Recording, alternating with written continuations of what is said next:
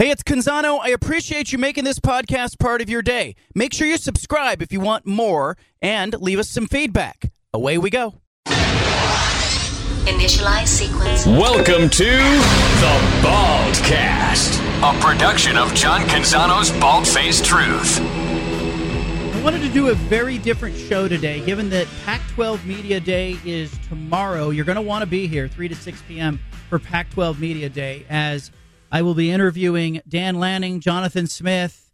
I'll be interviewing Bo Nix right here on the show, Caleb Williams, Michael Penix Jr. Coach Prime was supposed to be on the BFT and make his debut. He will not be there. But I wanted to do a different show today in kind of the run-up to it. And I wanted to bring on our next guest. Andrew Percival is his name. He worked for Major League Baseball in analytics and data. He has worked in financial technology and data and analytics, and he's geeked out on college football schedules. And I stumbled upon him on social media a couple of years ago. He's a really good follow. He's doing something really cool with college football schedules. But I wanted to bring him on and talk about what he sees in the Pac-12, what he sees in the SEC 10, and have him kind of explain his journey, his path to turning a hobby into a career or a business, a side hustle, so to speak. Andrew Percival joining us. Andrew, how are you? I'm pretty good. How are you, John? Doing well. Media Day tomorrow, and I just thought this was I saw your tweets last week about, each of the schedules and kind of some things that jumped out at you. But before we get into that, let's get into how you became the schedule guy on Twitter, because you're putting these things out and they're pretty cool. And I'll tell our listeners how to get one if they want to order one at the end of this. But give us kind of the background, with your background in baseball, your background in your other career. How did you sort of fall into the scheduling stuff? Well, it started around 2011 when in the dog days of summer, when we're all just counting those days till college football season starts, I decided to have some fun with an Excel template and put together a Pac-12 schedule with merged in a very detailed box-like grid with all the logos pasted in there, and tried to make it aesthetically pleasing but also informative as far as the games that we all had to look forward to in the fall, and had a lot of fun distributing them to friends and family around the office and relatives, and bantering with fellow fans of the Pac-12. And then the next year decided to start making them for all 12 conferences. So it's really become a labor of love. Yeah, you put the schedules out, and I got to wonder, when you first started doing it, you probably considered it a hobby. Is it still a hobby in your mind? Is it pivoted into a business?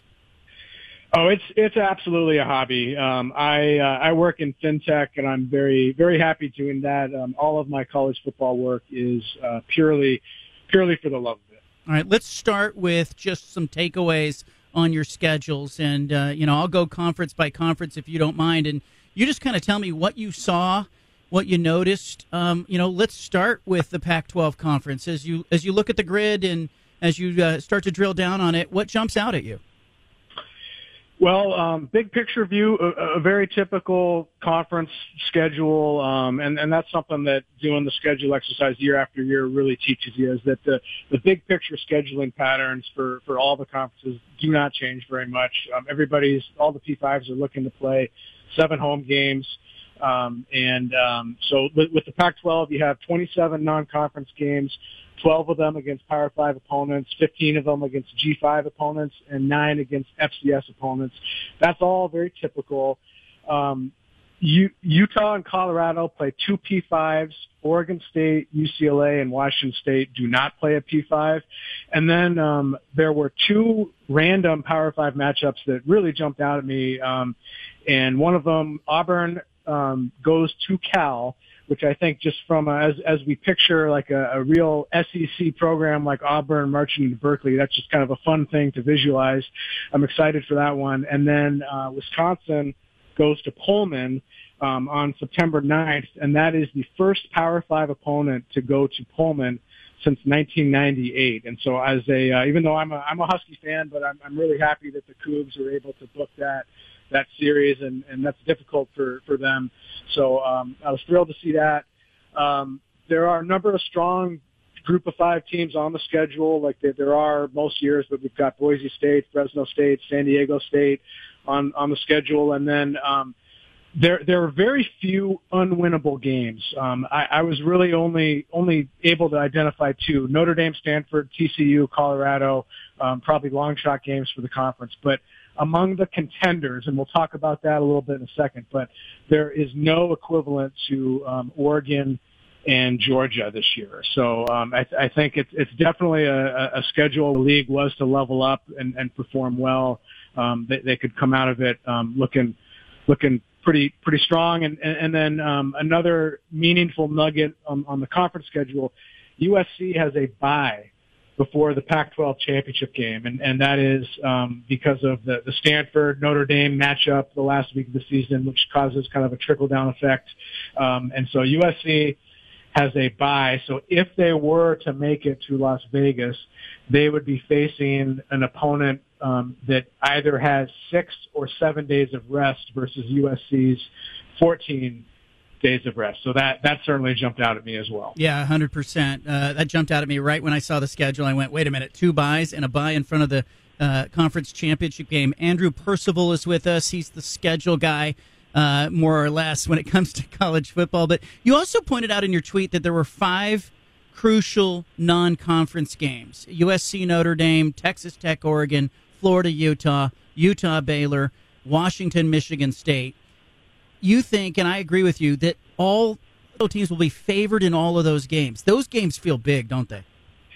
They are absolutely huge. And non-conference play as a whole for every league is critical.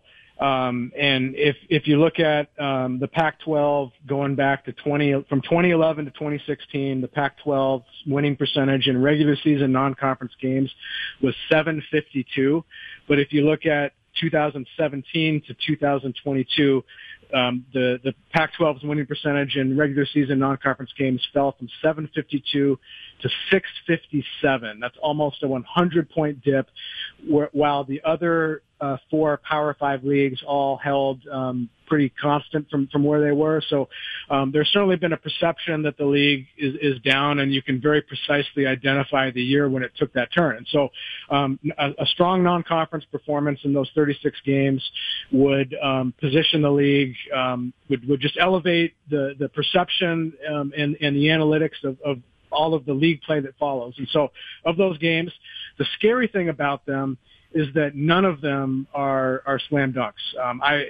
With my analytics model, I've got USC Notre Dame as a 50-50 game, and then the other 4 are between 60 and 70% win probability. So that means that 5-0 is unlikely, but if they were to make that would be absolutely huge for the league. And then beyond those 5, we are talking about 36 non-conference games, and so it's not all about the big Power 5 matchups among contenders, because part of the Pac-12's problems in recent years has been they've dropped a lot of games to G5 opponents, and that's going to happen on occasion, but it can't happen at nearly the rate that it has. And so among the group of contenders, and I bucket the contenders the same as everybody else does, with USC, Oregon, Utah, Washington, Oregon State, and I put UCLA in that group as well. You've got 5 what I'm calling critical hold-serve games: Washington, Boise State, Oregon State, San Jose State, San Diego State, Oregon State, Coastal Carolina, UCLA, and UCLA, San Diego State. A few of those are on the road. I've got them all between 75 and 87% win probability for the Pac-12. So 5-0 is possible, not a guarantee, but it certainly would be fantastic. And then beyond that, I'm a top to bottom Pac-12 fan. I mean, I root for the Pac-12 in every non-conference game, Oregon, but although that may be changing moving forward. But 5 icing on the cake games. You've got Cal, Auburn, Washington State, Wisconsin, Arizona State, Oklahoma State, Arizona State, Fresno State. All 4 of those are at home, and then Arizona at Mississippi State. Those are all games that the Pac-12, maybe with the exception of the Fresno State game, I think the Pac-12 might be a slight underdog. So it sure would be nice to win a few of those as well. You mentioned the 5 contenders: USC, Oregon, Utah, Washington, Oregon State. Let's focus on them.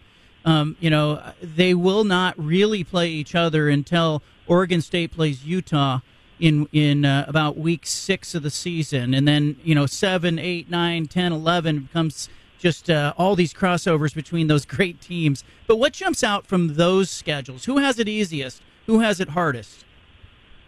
So it's certainly there are two that really stood out. One who stood out as the easiest, one who stood out as the hardest, and then everything in the middle I think is debatable. But to me, the clear easiest among the group of contenders is Oregon State. Depending on how we bucket UCLA, they have either 2 or 3 contenders at home, only one on the road. They miss USC, who most of the analytics models will see as the number one contender. I mean, this group of 5 is bunched pretty closely, but if you had to pick one, I think they're probably the favorite. So Oregon State misses them. They don't have any Power 5 non-conference opponents. They have the latest bye of the contenders, and it's not too late. It's week 9, October 21. So I think that works to their advantage before the gauntlet towards the end. They do have 5 Pac-12 road games, and they do have UW and Oregon back to back, November 18th and November 24th. So their toughest game is definitely the Civil War at Austin. If everybody is how we think they are. But if Oregon State really is a top 20 caliber team, and they certainly looked like it at the end of last year, this is a schedule that will help them as they make a run. And then, so on the easiest, and I think there's also an argument for USC because they've got 2 of the contenders at home, 3 if you count UCLA, only one on the road, that's Oregon. They've got 5 Pac-12 home games. They've got Washington at home in what will be UW's second consecutive road game. UW's at Stanford the week before.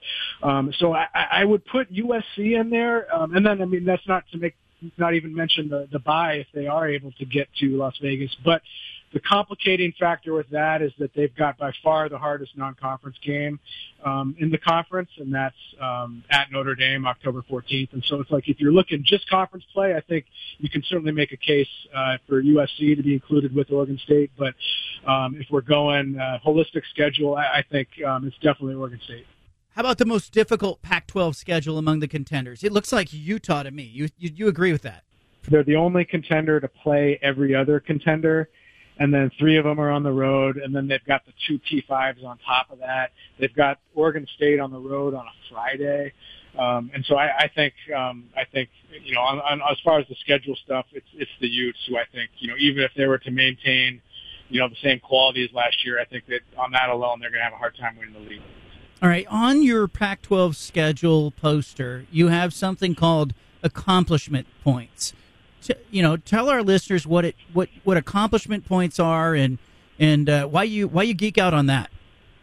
So that is a graphic depicting how successful each program has been in stacking the trophy case since 1946. And it's a formula based on national championships, major bowl wins, and AP top 20 finishes. And to be honest with you, I originally made it as a way to, even though I fashion myself as a serious, objective analyst, I mean, I have a lot of fan in me too, and I'm a Washington fan. So I made it originally as a way to troll the Oregon fans in my life, and living up here in Seattle, we're certainly around a lot of them. And so the original schedule that came out in 2011 had a lot more purple than green on it. It did kind of backfire on me as certainly the next 4 years, Oregon had some of their best seasons in their history and really started closing that history gap. And so you'll see, I mean, it'll state the obvious, and that USC's trophy case is pretty stacked. And then beyond that, you've got Washington, UC, Oregon, and then it kind of goes down from there. So those are fun to look at. And the just data visualization and stuff like that, I like to geek out on that. All right, coming up, I'm going to ask Andrew who he thinks is going to make the Pac-12 championship game in Vegas. He's run some numbers. He's looked at the schedule. He's poured over it like nobody else. Who gets to Vegas? More with Andrew Percival coming up. We're talking college football schedules, Pac-12 schedules. Again, Pac-12 Media Day tomorrow in Las Vegas. This show will be live 3 to 6 p.m. Dan Lanning will be on the show. Bo Nix will be here. Jonathan Smith will be here. Shedeur Sanders, the Colorado quarterback, will be here. Caleb Williams, the reigning Heisman Trophy winner, all will be here. But which two Pac-12 teams will make it back to Las Vegas at the end of the season? Andrew Percival has been kind enough to join us and stick around for a second segment. Andrew, you geek out on the schedules. You look at all of the analytics. You run models on this stuff. Who makes it to Las Vegas, in your mind? Who is most likely to get to Vegas in the conference championship game come December? It's a really, really hard question. The analytics model, I do a consensus of a bunch of computer rankings out there, and convert those into point spreads and win probabilities for every FBS versus FBS game. And so that kind of perspective on the sport, what tends to happen, especially if teams are bunched in quality, like certainly the top 4 to 5 contenders in the Pac-12 are, it really comes down to, a bounce here or there. It sees USC, Oregon, Utah, Washington, Oregon State all very close. And so I haven't even produced conference win projections yet, but I would say based on Utah having clearly the hardest schedule, and then USC being probably the best team, I would pick USC and Oregon to make the conference. If I had to pick two teams to make the conference championship game, those would be the two that I go with. But I think that schedule with Oregon State certainly gives them a chance. Andrew Percival is our guest. He is the schedule guy on social media. He also sells these posters of your favorite conference schedule. It gets a whole grid. It would be a cool thing to have on your wall, or if you're of your man cave, or if you've got a college football fan in your life, it would be a great gift in front of the college football season. Andrew, let's pivot a little bit to looking at some of the other conferences. The SEC, what jumped out at you as you looked at the SEC schedule for the year? It's a typical SEC schedule where a lot of the teams are only playing 9 Power 5 opponents, and that's 8 conference, and then typically 1 P5, and they do that because they expect to win a very high percentage of the non-conference games that they do play. So that just kind of elevates the entire competition. And so the metaphor that I'll use on that is, they say 8 times 8 is 64. 9 times 7 is 63. So our 8 is better than your 9 as far as their justification of playing only 8 conference games, 9 P5s. So you've got the Alabama-Texas non-conference clash, which is huge. You've got LSU, Florida State non-conference clash, which is huge. And then you have a clear contender in the East in Georgia, and then the top contenders in the West all miss Georgia. So there's nothing really game-changing about that. I would say, it's a very typical SEC schedule where highly likely it's Alabama or LSU out of the West against Georgia in the East. And just, how much margin for error the league has collectively will come down to that Alabama, Texas, and LSU, Florida State game, especially Texas A&M, Miami. I mean, you've got fun non-conference all around, but not a ton. It's a typical SEC schedule. When you look at those schedules, there are some big games there, and do you have like big games this season in the SEC that just jump off the grid at you? Yeah, Alabama, Texas, Alabama, LSU, Georgia, Tennessee is a little bit later this year. That's November 18th. The Florida, Utah non-conference game. You've got the usual Florida, Georgia showdown. And as far as misses go, with the top 3 teams in the West all missing Georgia, there's really nothing that noteworthy. It's funny when we think about the 4-team playoff, because if I could get you in front of the selection committee, and give you a chance to lobby them, looking at the schedules, the numbers you've run over the years, the data, is there a message that you would give to the selection committee, or something that's frustrated you as an analytics person? That's a great question. I mean, I think the selection committee has done an excellent job. Does that mean that they put the 4 best teams in the college football playoff every year? Not even close. The analytics will often present a perspective on the sport that contradicts the polls to a great extent. The most extreme example being in 2015 when you had a Big Ten championship game played between Michigan State and Iowa, brought about by an incredible upset that Michigan State had over Ohio State late in the year. But you had that Big Ten championship game where you had 2 teams that the analytics models tended to carry anywhere from number 10 to as low as number 30 in the case of Iowa in the country, playing ranked as, I don't remember exactly what it was, but it may have been 3 against 4 with the winner obviously going to the college football playoff.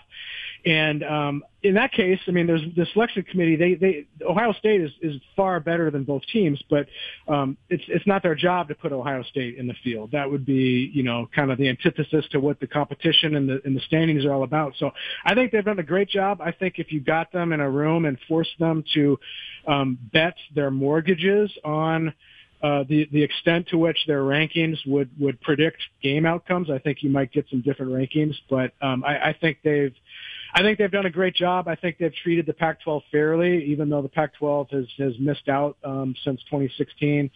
And I think that they do a good job in terms of messaging.